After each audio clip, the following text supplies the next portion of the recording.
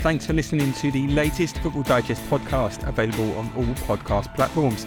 Subscribe now through Spotify, Apple Podcasts, Acast, or wherever you get your podcasts from, so you don't miss a single episode. Good morning and welcome to Women's Football Digest. We've got another busy show for you today. A lot of England talk and then back to the WSL after the international break. I'm your host, Natasha Henry, and we have two of our wonderful reporters with us today. We have Jack Lacey-Hatton. How are you, Jack? I'm good, thanks, Natasha. Yeah, glad to be back on. Good, great to see you. And Beth Lindop, how are you today? Yeah, good. Thanks. Adjusting to the dark early mornings, but yeah, no, not too bad. Yeah, it is very miserable around here right now, isn't it? Well, where do we start? But the Women's Nations League. Obviously, England faced Belgium on Friday at the King Power Stadium. Jack, you were there for us. England got the win. It possibly wasn't as easy as they would have liked. They had 3 times as many chances as Belgium. They had 72% possession, I believe. Was this an example of how Serena's teams can sometimes just grind out that win sometimes? Yeah, I think it was the perfect example of that, really. It feels a bit like Groundhog Day, but it could go back to a lot of these shows we did during the World Cup where England sort of were just grinding out results. It wasn't exactly spectacular football like we saw at the Euros, for example, the year before. But yeah, they just seem to at the moment just know how to get the job done, even if they're not creating as many chances as they'd have liked. And I think a few of the players who spoke to us in the mix zone after the game were saying that as well. But they got the win. The 3 points are all that matters really at this stage. I think they couldn't allow, coming out of these 2 games against Belgium, they couldn't allow the gap to Netherlands at the top of the group to be any bigger. So yeah, it's job done as far as Serena and the players will go. And I mean, I didn't think it was a great England performance, but equally, I think, but I never really was that worried in the last sort of 10 minutes or so that Belgium would score. Obviously, you'd like to have the game sewn up in a lot more of a comfortable fashion by that point. But yeah, England can reflect on a decent win, and yeah, it wasn't a vintage performance, but. As Serena said herself recently, it's not always about, I think we have to go from expecting big victories that we've seen in qualifying over the last few years to now we're playing, top sides. All right, Belgium won at the World Cup, but they've improved a lot in the last sort of 12 months. And yeah, they gave a really good account of themselves and made it a difficult evening. We'll come back to the Lionesses in a minute, but I'm just thinking about your point there, Beth. Do you think we're already seeing a higher, better quality in the women's game since, say, the Euros? We've seen it now on every international break. We're seeing results where we're maybe a bit surprised, or teams who are not walking over. Do you think that's a sign of the investment in the game and it's showing on the pitch? Yeah, definitely. I think sort of the global game has absolutely sort of gone up a level.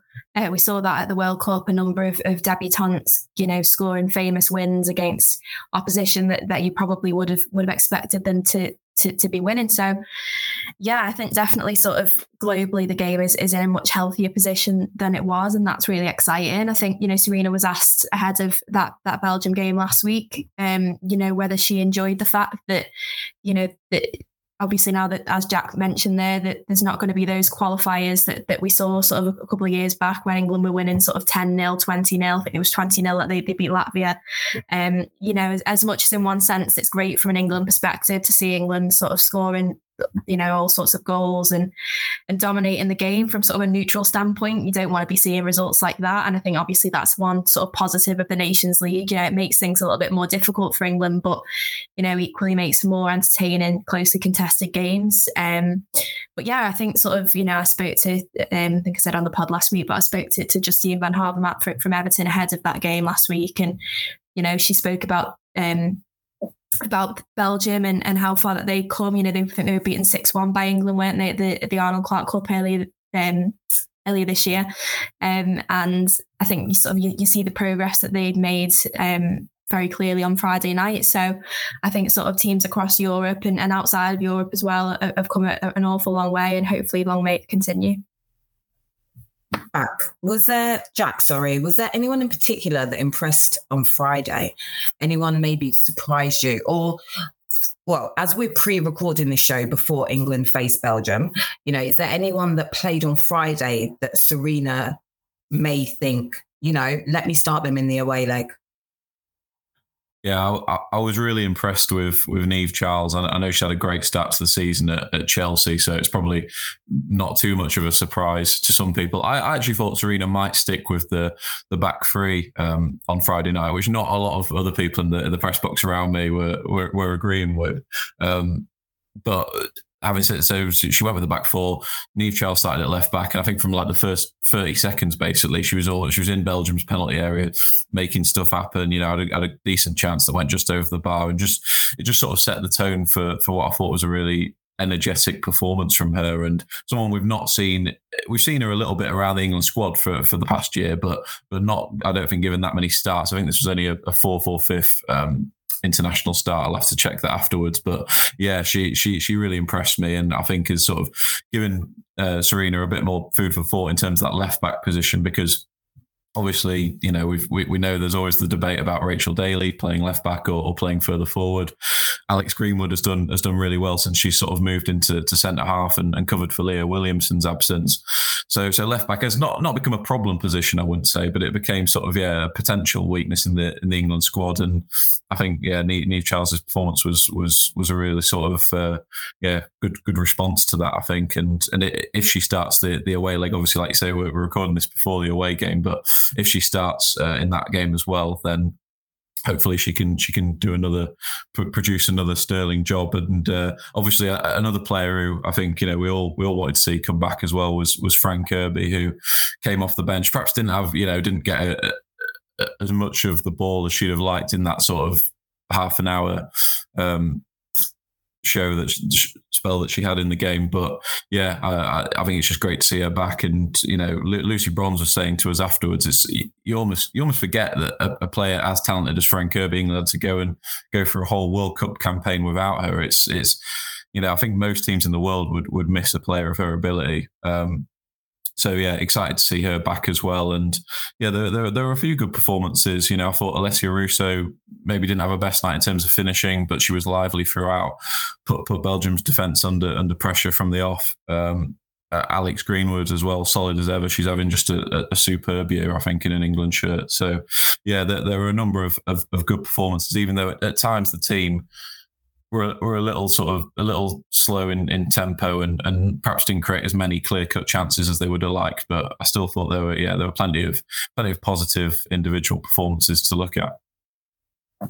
Yeah, I think just following on from what Jack said about Niamh Charles, I think she's one of those players who feels like she's been around for ages, and then she's only actually 24. And you think, well, how exciting is that for England to know that they've got a player of her quality who is just coming into her prime, maybe not even coming into her prime, but it is obviously seeing a lot more action at Chelsea this season and last season. So I think she's a really exciting prospect for England. And as Jack said, I was really, really impressed with her, and I think she deservedly won player of the match.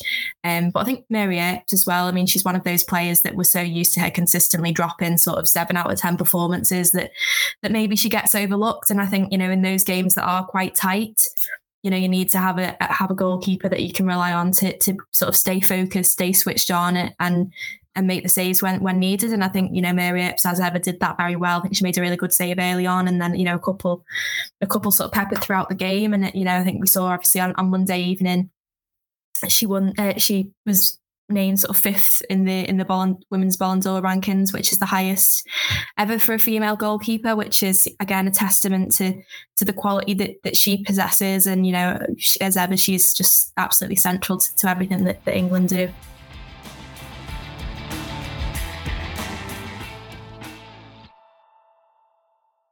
Yeah, I think she made 4 saves, I think the stats said.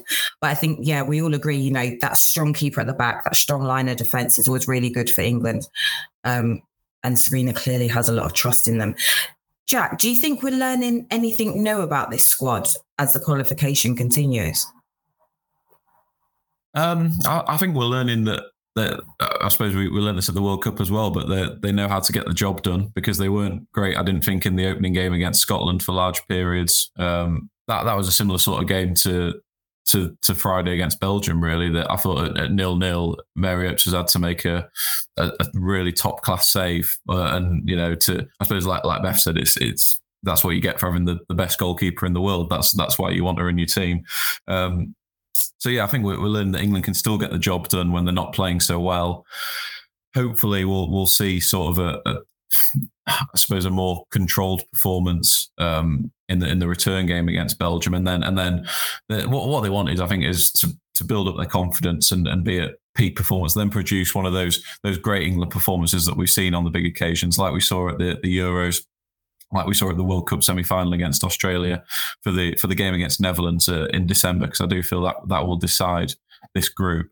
But yeah, I think we're just learning that as well. Serena can change. We at the Euros and sort of the first year of her reign as England manager, she had a very rigid system, didn't she? She stuck to the same team pretty rigidly, and now I think we're seeing more of she's willing to change and tweak the formation, and not just the formation, but the overall sort of tactical approach for whatever the situation requires. I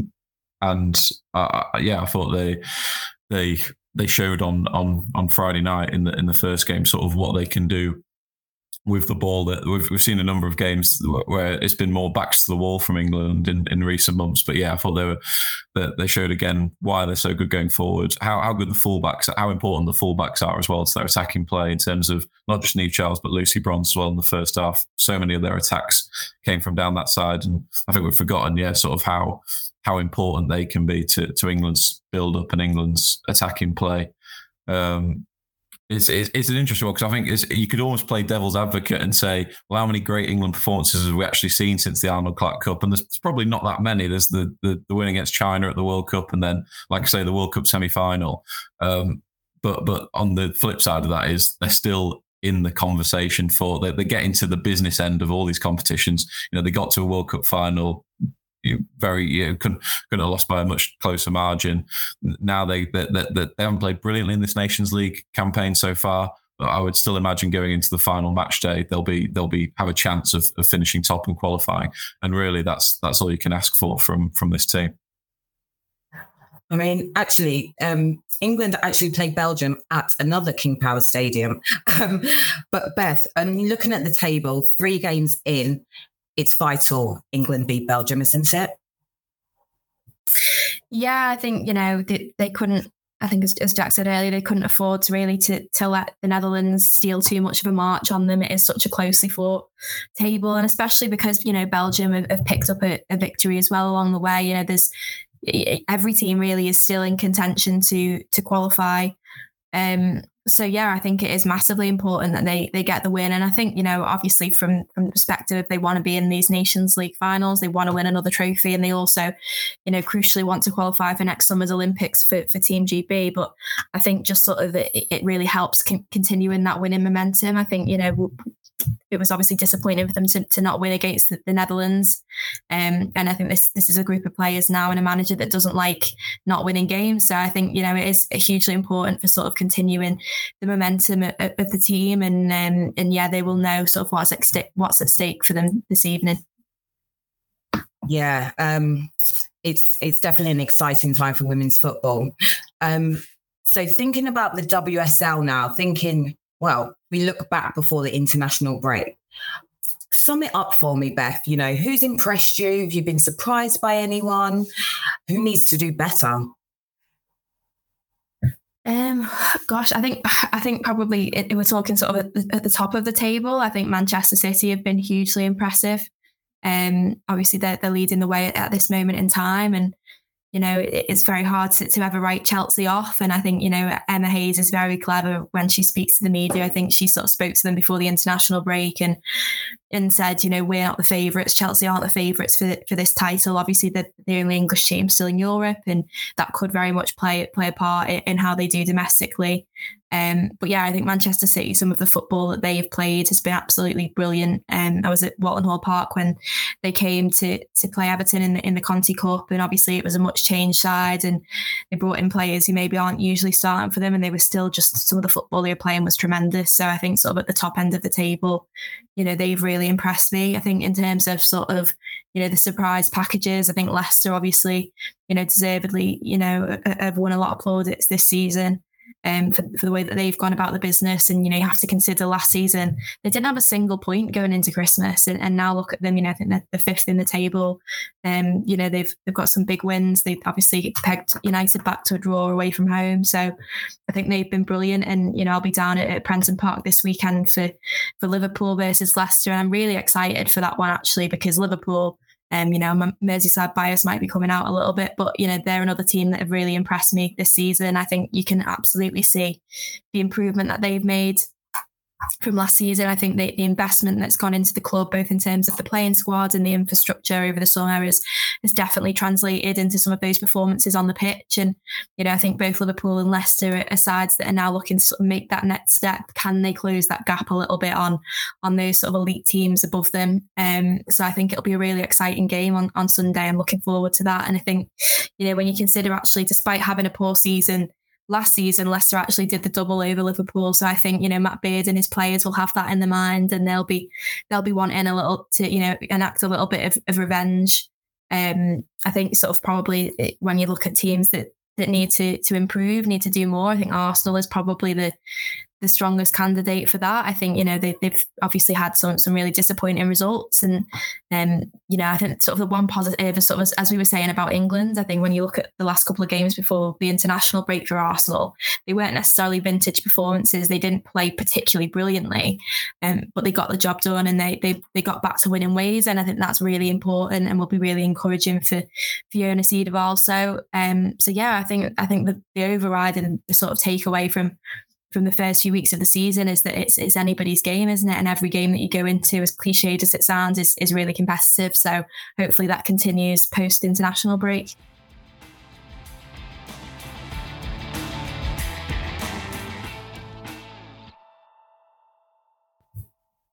I was looking at the stats this morning, Jack, and City have only conceded 1 goal in their 4 games.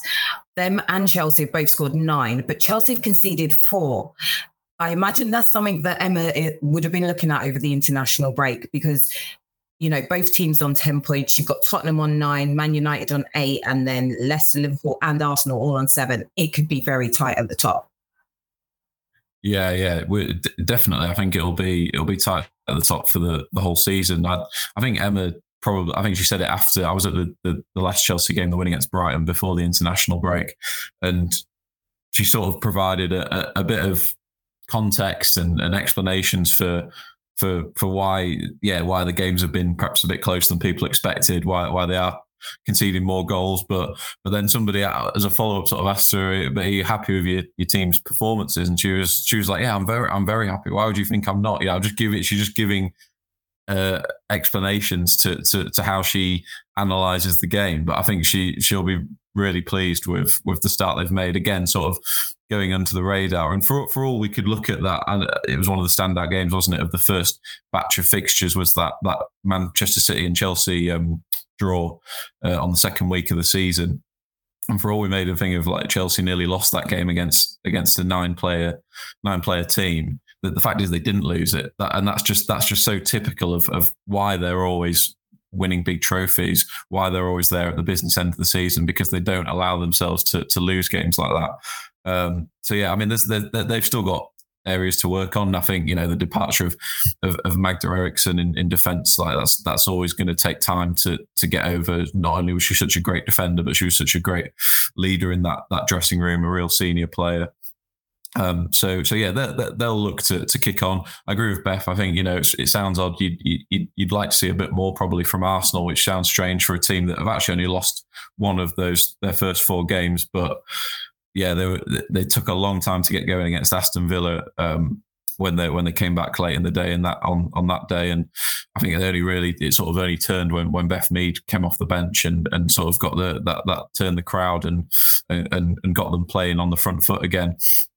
I think their biggest challenge, or the biggest challenge for Jonas, will be once Beth Mead and Viv Miedema are able to play a full 90 minutes, or at least the majority of the game, and not just sort of make cameo appearances at the end. How do you then fit all these attackers in? Because there's a lot of competition for places up top with Alessia Russo and Stina Blackstenius, Caitlin Ford. It's like the list is endless of top forwards they've got, and every week, if everyone's fit, you're going to have 3 or 4 players who are disappointed to not be starting. So I'm really interested to see how Jonas manages that, and whether he can not only manage that, but then manage that and improve performances at the same time. Because it wasn't exactly a vintage display in the win over Bristol either, just before the international break. So yeah, it's interesting. Obviously, Arsenal, Manchester City as well, first game back after the international break, which I know we'll come on to, but I feel that's already a massive game, because City, like you say, Natasha, the defence has been very solid so far. They've quietly gone about under the radar a little bit at the start of the season, and I think the stability they've had. I know they've only made one official, senior signing this summer in the transfer window, but the consistency they've got, they just look like a really stable team to me, and a team that now has real depth off the bench as well, and can change things up when they need to. So yeah, I've been really impressed with them at the start of the season, but it's a huge game on Sunday, because I felt that losing at Arsenal last season was probably what cost them a chance at a shot at the title. I think if they'd have won that game, they would have been still in it right until the end. So yeah, it's a massive game for them. Yeah, I mean, we're already talking about this weekend's games, aren't we? So it's Aston Villa v Chelsea on Saturday. Then we've got Arsenal v Manchester City. We will get to that later. Tottenham v Everton, Liverpool v Leicester, West Ham v Bristol City, and Brighton v Manchester United. Beth, Everton go to a very impressive Tottenham side. I mean, if you'd had predicted this result at the end of last season, you would have expected Everton to be going into it above Tottenham, but that's not how things are. What should we expect to see from Brian Sorenson's team? Yeah, I think it'll be a really tricky game. I've actually just been writing a piece on that, actually, and when Everton went to Brisbane Road last season to take on Tottenham, I think they'd lost the previous 4 games or the previous 3 games. They were in a little bit of a rut, and they had a really sort of convincing win over Tottenham. And then after that, I think they went sort of 7 games. I think in the next 7 games, they only lost 1. So that it proved sort of a bit of a catalyst for turning their season around, and they could probably do with that sort of result this time around as well. I think it's maybe sort of slightly contrasting fortunes from last season. I think Everton, started well and looked like a team that were very much in the ascendancy, while Tottenham was sort of really struggling under Ian Skinner. And I think, obviously the new manager has come in at Tottenham this summer, and they look completely sort of revitalised. I mean, I think we've spoken before on the podcast about Martha Thomas and the impact that she's had coming in. And when you consider they've got, Bethany England to add into this side, they're a real sort of frightening proposition. I think sort of, Everton, one area where they've struggled at times is defensively. Obviously, they signed off for the international break with a 5-0 defeat to Manchester United. And while I think that was, the scoreline was probably a little bit harsh, and a lot of those goals came sort of very late on in the game when, I think they just sort of capitulated basically. But I think sort of last season, Everton had a really solid back line, and I think, they will be, that back line will be very much tested against Tottenham with some of the attacking threat that they carry. So I think it's going to be a really important game for Everton, and I think if they could get a win there, it would be it would be huge for them. But yeah, it certainly won't be easy. I mean, sorry, lost my words there. Liverpool v Leicester. At the start of the season, you wouldn't expect that to be 6th v 5th in the table. But as you said previously, both teams have been very impressive. This could be quite a tightly fought contest, couldn't it, Beth? Yeah, I think so. That's certainly what I'm expecting. I don't think it will be sort of a rout, one way or the other, barring any sort of freak red cards or anything like that. But yeah, I think it will be a really interesting game. I think Liverpool, there've been some really promising signs. I think they will have been incredibly frustrated to have conceded so late on against West Ham last time out. They were on course for the 3 points, and had they won that game, they'd be actually above Leicester going into this game, and only 1 point off the top. So while they're still in a good position, I think Liverpool will feel like they've maybe dropped points that they should have picked up really. And I think Matt Beard was asked ahead of that game with West Ham, if Liverpool want to close the gap on the top four, is that the sort of game that they need to be winning, against West Ham, against Leicester, against those teams in and around them? And I think, Matt Bibb was quite coy about that and acknowledged the fact that, it is very, very difficult, regardless of who you play now, to pick up points in this league because it is so competitive. But, I think, he was being 100% honest. Liverpool want to be beating the likes of West Ham. They want to be beating the likes of Leicester. And I think, particularly because of that disappointing sort of conceding that equaliser so late on against West Ham, they'll want a real statement performance against Leicester. And I think sort of the exciting thing for Liverpool is I don't think that they're anywhere near the full potential. I think, they brought in a club record signing in the summer in Sophie Roman Hogg, and she obviously missed the first couple of games with injury, and she's been playing the last couple of games with the mask on. She won't have to play with that anymore.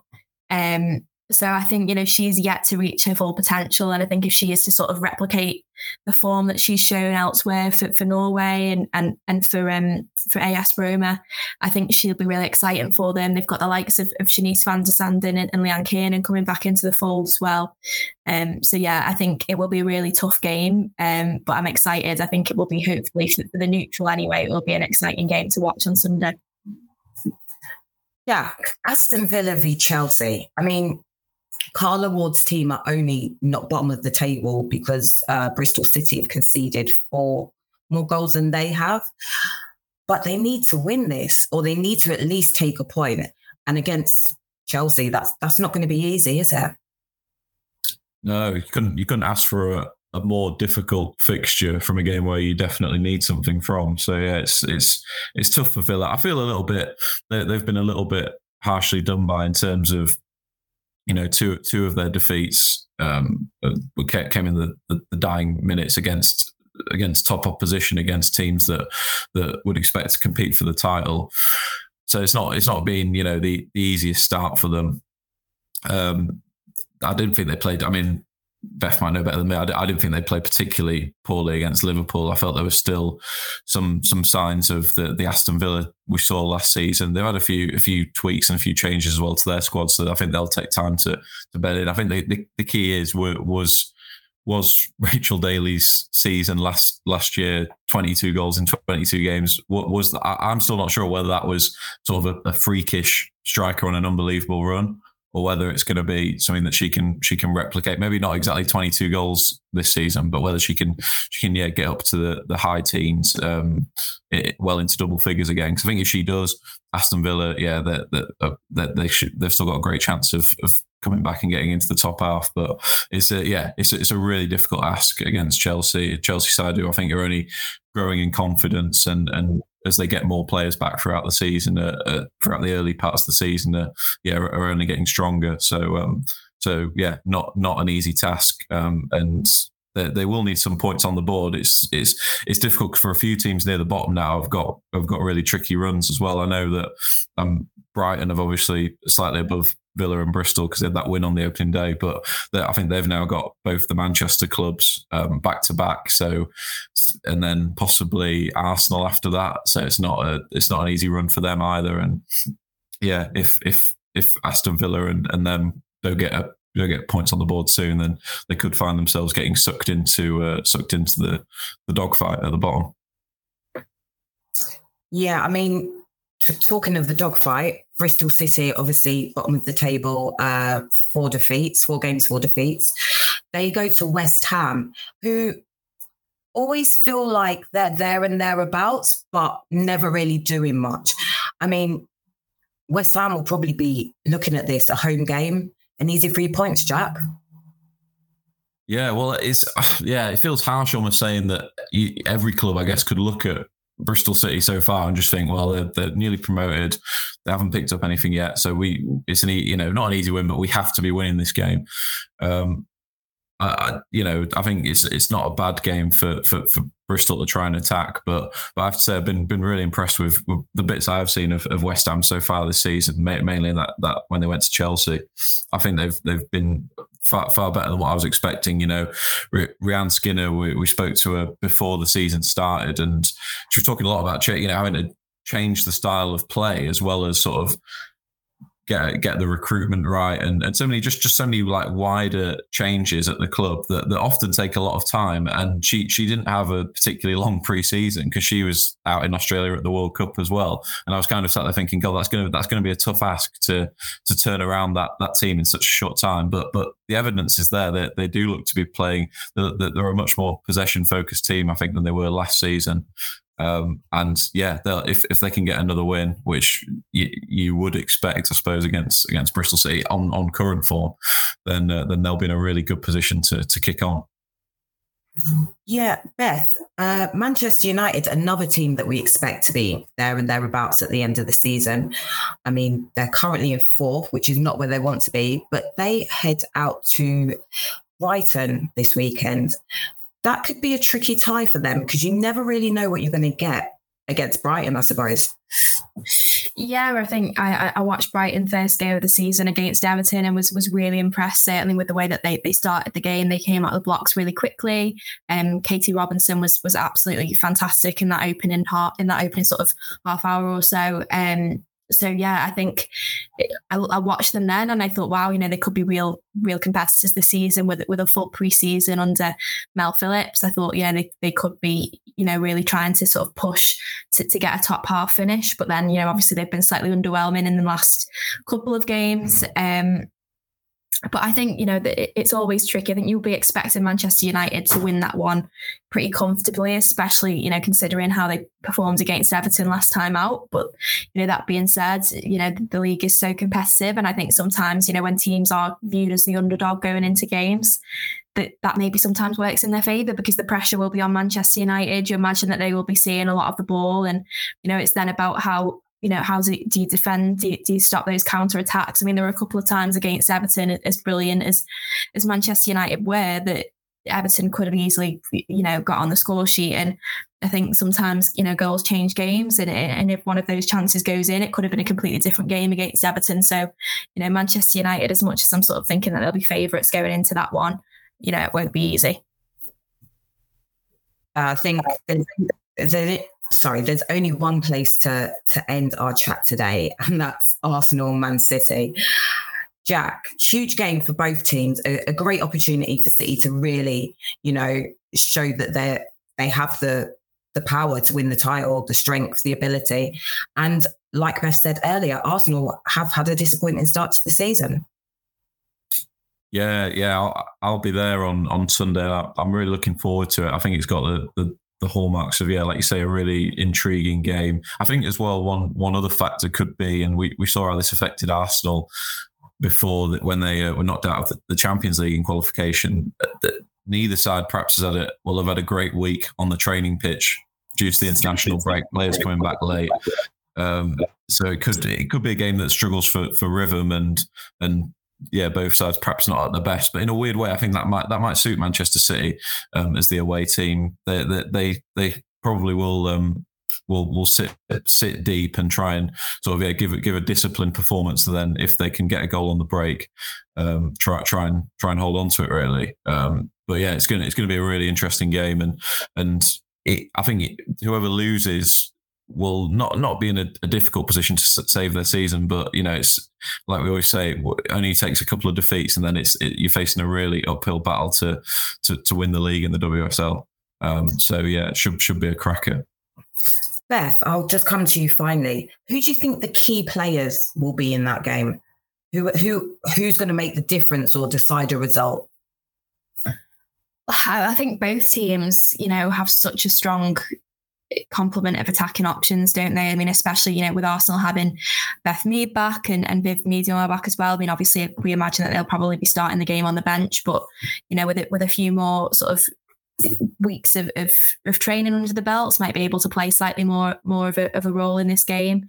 But then you look at Manchester City and they've got Chloe Kelly, Lauren Hemp, Jill Roord has been excellent since she's come in.